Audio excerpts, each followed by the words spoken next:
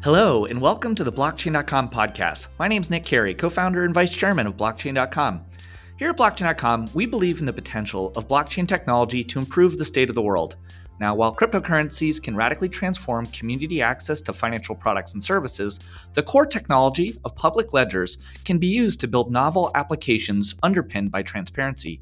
In our latest podcast segment, Blockchain for Good, we're unearthing contemporary examples of how blockchain technology is making a real-world difference to people, communities, and charities all around the world.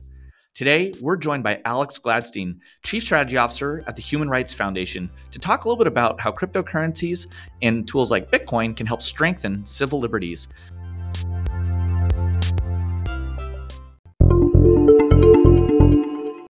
Alex, thank you so much for joining us today. We have a little tradition around here. Can you tell us how you earned your first buck, your first dollar, pound, or euro?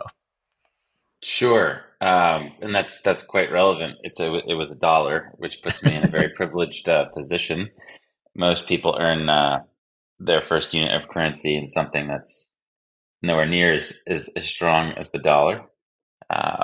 So for me, the dollar was a desirable thing. It was not something that that I felt bad about. But a lot of people, it's important to note a lot of people, when they earn wages or do a job around the world today, they receive compensation in an extremely weak currency that's not very desired. Let's put it that way. But for me, it was a dollar, and it was, I think, to help one of my parents' friends with some computer stuff, doing some computer repair type work. I think, but my first full-time job was working at a hardware store, so that's where I started to earn all the real dollars. Got it. Okay. So yeah, So those were the early experiences, was customer service and retail.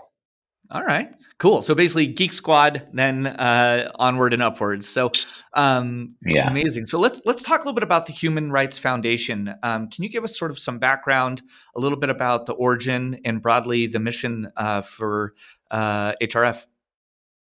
Sure. So our founder is a Venezuelan human rights advocate named Thor Halverson, and he had watched things deteriorate in his country of Venezuela. In the early 90s, his father was imprisoned on sort of trumped up charges. And as a college kid, he helped get his father out of prison. About 10 years later, his mother was shot while she was peacefully protesting flawed election results. Hugo Chavez's administration, basically shot her and many other people, and she survived. But that made him realize he wanted to devote his career to supporting human rights in Venezuela. People that he sought counsel with encouraged him to create a human rights group that would focus on the wider Latin America region. And then further people who counseled him eventually convinced him that it should be a global organization.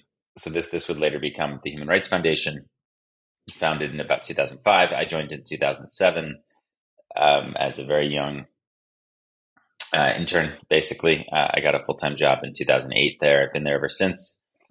And what makes us unique is we focus on helping people who live under authoritarian governments. That's our mission and our charter. So that's where our energies go to. It's, by our count, at this point, given deterioration in India and a few other places, we're probably talking 5.8 billion people in more than 100 countries, about 72% of the world's population living under an authoritarian regime where you don't have the same kind of property rights, court systems, independent media, ability to start an organization that can push back against the government that you might have in a place like the United States or Germany or Japan, etc. So it's a staggering statistic, and especially when I think you look at the trend lines around the resiliency of democracies, there are actually fewer democracies today in the world than at any point in recent history. So I want to talk a little bit more about that. So what does the Chief Strategy Officer sort of do at the Human Rights Foundation? And can you talk a little bit about the pressing issues and challenges that you guys are prioritizing, and how you think about prioritizing those given the magnitude of the sort of scope of these issues?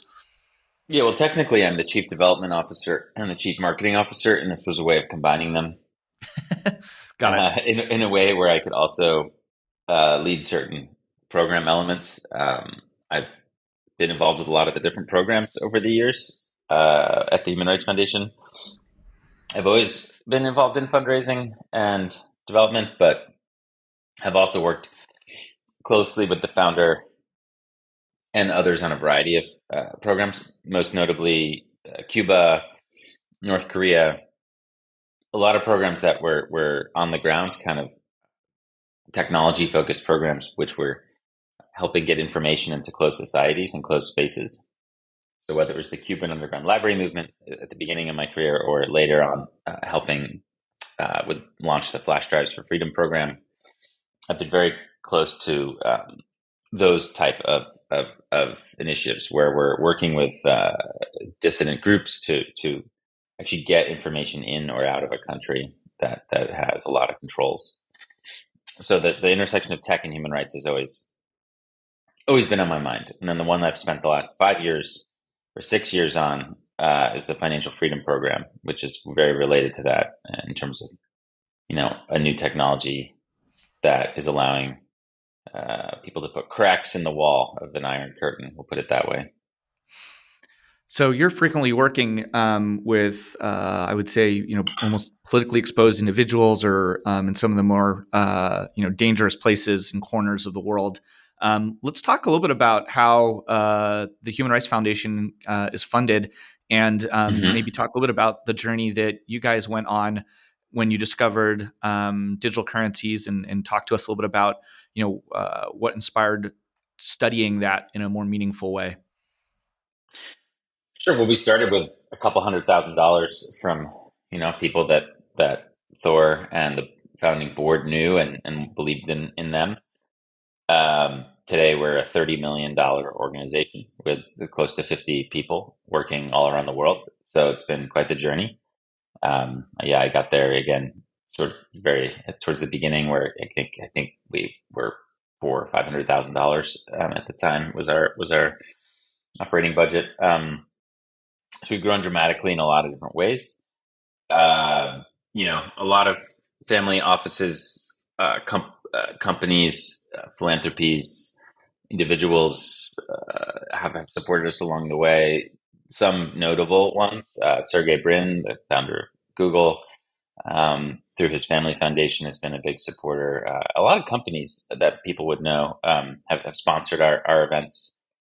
We're an advocacy first organization, but we do a lot of public awareness. We create a lot of content, and kind of most uniquely, we do events that bring people together. So we have this Oslo Freedom Forum conference series that puts sort of flips the Davos model and puts the activists on the stage instead of freezing outside, and puts the billionaires and policymakers in the audience instead of on the stage. So we've just wrapped 15 years of that, and along the way, a lot of companies have found it valuable to support that, whether it be Twitter, Google, or Meta, Amazon, a lot of large technology type companies, as well as a lot of philanthropies that work either in civil liberties or something peripheral, let's say fighting against human trafficking or pushing for press freedom. So that's been the journey there. And then again, over the last 5-6 years, we've created this financial freedom program to help kind of nurture Bitcoin adoption around the world and help activists use it if they need it. And that has eventually brought in another group of different people who really want to support us. And a lot of those donations are coming in Bitcoin, which is great. I would say that a very significant amount of our revenue these days comes in Bitcoin. That's super interesting. And I've been a participant in one of the Freedom Foundation's annual meetings. They're incredible. The stories that are told by activists that are fighting, power systems around the world and speaking truth to them are incredibly inspiring. So appreciate the convening power that you guys are able to bring to these pressing issues. So let's talk a bit about the Freedom Financial Track. Like, how are you guys approaching that? How does the curriculum work, or how do you think about it, and what are sort of the near and medium term goals around educating individuals, other organizations, and advocates out there in terms of using tools that enable them to teleport wealth and move money and fund their work without necessarily having to worry about maybe having it confiscated by an authoritarian government or something like that. Sure. So as I've helped grow this program and lead it, I've tried to apply lessons from what I've learned at the Human Rights Foundation previously, and what I've learned through our founder and our founding board members and our chairman Kasparov, and the other luminaries that we work with. And a couple of those lessons include, like, don't replicate work, right? So the Human Rights Foundation was created because there's a huge gap. I mean, again, there's a lot of money. There's a giant human rights industry, but almost all of it is spent on democracies, which makes sense because all the money comes from advanced democracies, market economies. So, 95+% of all the funding available for human rights comes from the United States, Europe, etc. There's not a lot of money out there for supporting human rights in China. It's very, very little, actually. Even though it's the largest country and the largest human rights violator, a $5,000 grant makes a massive difference for a Chinese human rights group. There's just nothing. It's like a desert of funding. So, we wanted to focus on an area that we thought was being underlooked. Obviously, this came from a personal perspective with Thor, given he didn't think people were paying attention to Hugo Chavez in Venezuela, during the 2000s. And it remains true that there's just not a lot of resources for people who are trying to reform authoritarian societies. So in creating the financial freedom program, it's kind of similar. Like, what can we do that no one else is really doing? Like, how can we use our skills to make a difference in a way that's not replicating work of other people unnecessarily? And, the three things we kind of grew into, they weren't I would say they were not planned out. They just kind of happened because it's what was needed, was public awareness and education. Like, people just don't know that Bitcoin and human rights are related. And that's something we've worked hard on in terms of whether it's talks, books,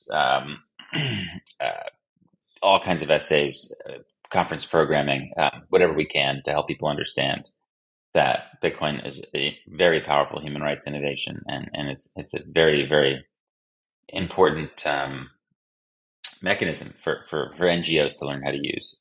Number two would be training. Like, how do they use it? So we do a lot of hands-on trainings, most of them off the record or not public, some public, but mainly just onboarding NGOs, helping them learn how to use it, helping them how to self-custody. We don't want to have people accepting Bitcoin donations to some third party and then having them sit in some neobank. Like, that's not the point for these groups. Like, they should and they can learn how to self-custody very easily. I'm someone who believes that, yes, Bitcoin UX will get better, but it is not that difficult to like securely store 12 words. Yep. I mean, look, I'm sorry. Like, I get it. Like, people complain about Bitcoin UX a lot, but look, everybody complaining about Bitcoin UX for the most part can drive a car. Driving a car is way more complicated and way more dangerous. Very dangerous. And that's just one example out of many. But even just using social media is quite complicated, from zero. So downloading an app and writing down some words and just maybe replicating them and putting them with someone you trust, and then using the app is something that anyone can learn how to do. They don't even need to be literate, to be honest. I mean, I've met a lot of people who can't even read who use Bitcoin. So I think that training is key. And the third thing we do is we sort of run a fund where we support and invest in open source software. So it's called the Bitcoin Development Fund. We give out about $500,000 usually in Bitcoin. But that's kind of the dollar denominated account, obviously, amount. It sort of varies every quarter, let's say, but we've been doing it since spring 2020. We've supported more than 75 projects around the world. We've given out almost $3 million worth of Bitcoin and dollars. Wow. We just continue. So it's a grant making vehicle for organizations. Yeah, but basically, we raise money from people who want us to support global Bitcoin adoption, training, education, etc. So we'll get earmarked gifts for this fund. Got it. Okay. And then usually in Bitcoin, and it's really convenient for us because then we can just it stays in Bitcoin, and then we regrant it to wherever, Burma or Gabon or wherever in Bitcoin, and it's just so much easier than using the banking system. Like the grantees, we're a 501c3, so the grantees still have to fill out the same identifying paperwork that they would. It's considered a prize to receive this Right. grant, but it's like we don't have to use the banking system. It takes like 2 minutes instead of like days or whatever. It's like it's just way, way, way better to give grants out in Bitcoin. But anyway, the program itself, yeah, it targets. It's basically broken up into thirds. It's like 1/3 sort of core support for whether it's Bitcoin Core or core software services, people who are working on making Bitcoin more accessible and private. The second thing would be the apps and wallets. Like basically, activists are going to mainly encounter Bitcoin through mobile apps. So how do we improve those? How do we get better features that they want? And the third thing would be like educations and organizing meetups and conferences. So we're like big supporters of the Africa Bitcoin Conference, the Indonesia Bitcoin Conference, the India Bitcoin Conference, SatsCon from Brazil, like really focusing on global South communities. Also a lot of translation and education inside dictatorships. So so that's the fund. So, you've got the education, the training, and the fund, and that's what our financial freedom program does. Amazing. So I think there's probably a lot of misconceptions and FUD in the market about, crypto and digital currencies. It's not a surprise, but I was hoping you could elaborate a little bit. You talk about the importance of Bitcoin and human rights and that intersection, and civil liberties. And I was wondering if you could teach us and our listeners, what are the arguments you make for why it's so critical that we have systems like Bitcoin to support and strengthen civil liberties and human rights globally? Because I think in the press, you frequently read about crypto being beat up all the time. Central bankers hate it. Authoritarian governments hate it. It's banned in just a few countries. Those countries happen to be the ones with the most oppressive track record in human rights. So, let's flipping the argument around. Why is Bitcoin such an important technology to enable civil liberties and human rights? Sure. I mean, the easy answer is that money is broken. Money's broken around the world. This isn't something that's immediately visible to a lot of people who live in places like the United States or the UK or Germany, etc. You have about 1 billion people who enjoy both liberal kind of democratic government with private property rights and free speech and independent court system, and a strong currency. So everybody else in the world, the 7 billion or so people outside of this golden billion, we'll say, they either lack a strong currency or a strong democracy.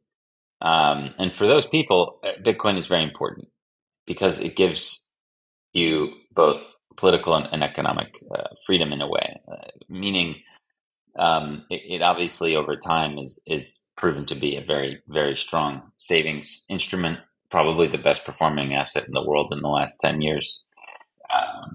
It is, if not probably, then certainly in the top handful.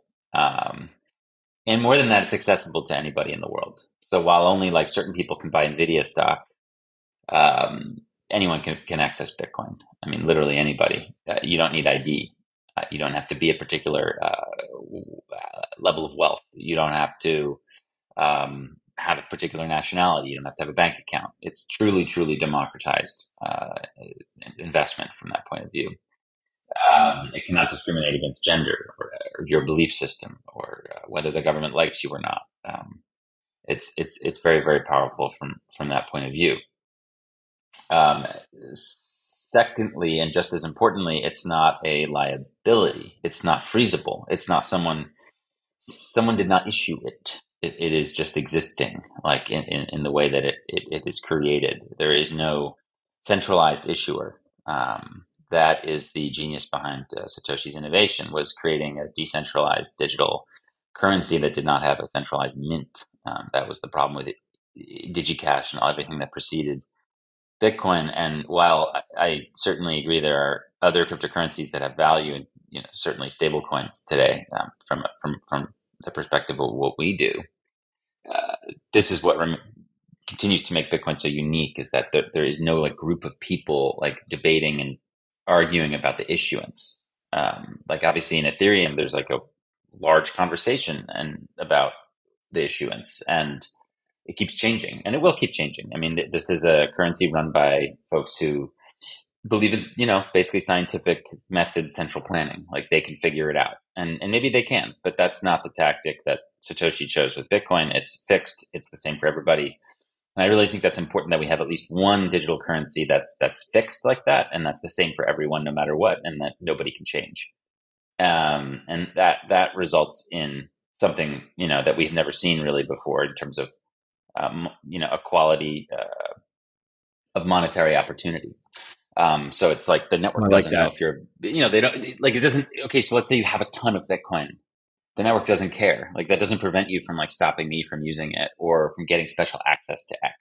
I think clearly, that's just, you make these arguments so persuasively, and it's so hard for people in that golden billion to really understand how fortunate they are to wake up and not have to be fearful every day that their accounts might be frozen and their money might be stolen because they changed their opinion about something or read a controversial book. Well, there's no classes, right? Correct. Like it's both at the political level. Again, like the network cannot discriminate, but also like, if you think about other cryptocurrencies, it's not like you have to have a particular amount of Bitcoin to like participate in to stake or something like that, like where you would in other cryptos, right? So there's not like different classes of people. It's just Bitcoiners. And I think that's something that's been quite beautiful to watch, is the adoption of Bitcoin communities around the world. I mean, it would really blow people away. I mean, we don't really know how many people use Bitcoin. I mean, you guys have a better idea in terms of general cryptocurrency usage, given your wallet. Yep. And then you can start looking at different exchanges around the world. And I mean, we know clearly that there's north of 300 million, let's say people that have interacted with cryptocurrency. And it might be a lot more than that. I saw some data from Bloomberg that was totally wild. I think it was a little probably optimistic, but I think we pretty clearly cross 500 million by next year, if not already. Yeah, and then, it's like the 300 million so far. Yeah, I mean, I think we get to 1 billion users within 3 or 4 years. And what are users? I don't know. I mean, some people use Bitcoin or cryptocurrency to save. Some people use it to speculate. Some people use it to send something cross border.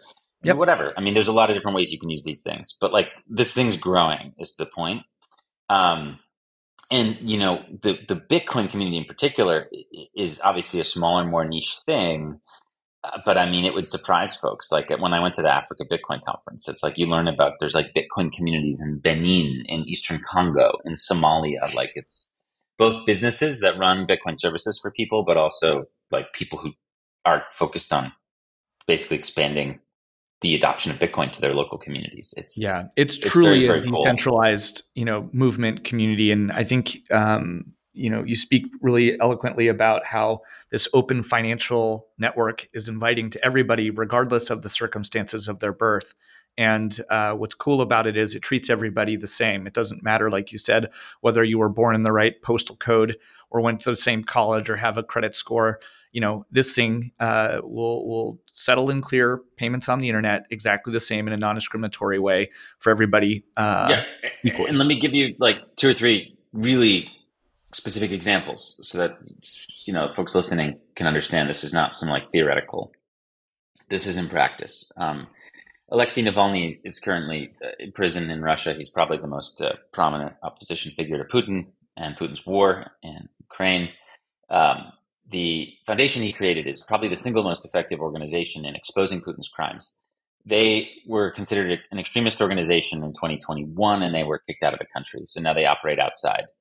Since 2016, they've relied on Bitcoin for fundraising. So they basically would get harassed when they were allowed to still be in Russia. A friend of mine is the financial director. So she would get to the office and their bank account would be like negative 1 billion rubles. Like the government would just kind of screw with them all the time, make it really difficult for donors to pay them. Donors wouldn't want to pay them because like if you're Russian and you send like a bank wire or you send some money to them, the government knows that you did that, and then they're going to go after you. So using legacy money was not an option really for was not a safe option for people to donate to them. Today, it's not even possible because they've been completely cut off from bank accounts and credit cards. So they basically have to use Bitcoin to do payroll and things like that. So that's one example of Bitcoin sustaining a very, very important civil liberties organization. You can see similar stuff happening in Belarus, Nigeria, where Bitcoin has proved vital for activist groups fighting against dictatorship and fighting for democracy. You can see it being used by Hong Kongers who are pushing back against the occupation and subjugation of Hong Kong. And from like an individual experience perspective, and this almost stretches more to the humanitarian side, I've met and talked to Venezuelans, Syrians, Ukrainians, Afghans who've used Bitcoin to escape repression and use its remarkable technology to get out and to start a new life somewhere else. And in particular, there was one Afghan woman that I work with, and she employed a young woman who had to leave Afghanistan and was able to take her wealth or earned wealth with her. And over the several years it took her to sort of settle in Germany, Bitcoin's value went up versus the dollar versus the euro. And she was able to have it. It was hers. It was self-custodied, and that is remarkable. So when you hear these stories and you start to understand this stuff, you need to realize that this is happening. Like the global activist movement and the global humanitarian movement are adopting Bitcoin, whether you like it or not. Yeah, and I think every one of those stories reminds us how important it is to share those use cases and celebrate them. And it's, they're leaving authoritarian dictators and using these tools to go to places and tell those stories. And we have to support them. And so just as a quick shout out, Alex, where can people go to learn more about what the Human Rights Foundation is working on, and where can we follow up with all your important work? Thank you. Yeah. So HRF.org, if you just want to check out the organization more broadly. The Oslo Freedom Forum is at oslofreedomforum.com. Our next event is in New York City on September 28th. And our sort of flagship summit is in Norway, June 3 to 5 next year. The financial freedom stuff, you can go to hrf.org/devfund, and you can learn about the Dev Fund and all the things we support in the Bitcoin ecosystem there. As far as my work, you can check out my books. I have written Check Your Financial Privilege, which chronicles global Bitcoin adoption around the world in all different places: Cuba, Palestine, West Africa, Afghanistan. It just my effort to kind of explore why are people adopting this thing. And it really gets into like monetary history and why money is broken around the world. And my new book is called Hidden Repression. And it's more of a zoom out on the international monetary system, and it explores how ever since World War II, the West has built this like debt colonialism machine, and we lend at high interest rates to poor countries and exploit their resources. And I'm seeing people use Bitcoin to like escape this, which is pretty interesting. So those are some books I've written. Those are some resources you can do. You can follow me on Twitter at Gladstein. Or you can find me on Nostr as well, which is something I'm into. Not sure about Threads, but I'm there too. But I don't know how long that's going to survive. We'll have you on next year, and we can do a whole recap on which social media platforms we can use to fight them in. I guess it's called X as of yesterday. X. Yeah, that rebrand. You can find me on X at Gladstein and on Nostr, wherever you like. But thank you for having me on. I appreciate it. All right. Well, Alex Gladstein, thank you so much. If anyone liked what you were hearing today, please subscribe and share this podcast, and look forward to continuing to support the Human Rights Foundation's incredibly important work around the world. So thank you, Alex. And on behalf of the entire Blockchain.com team, we're grateful for what you guys do.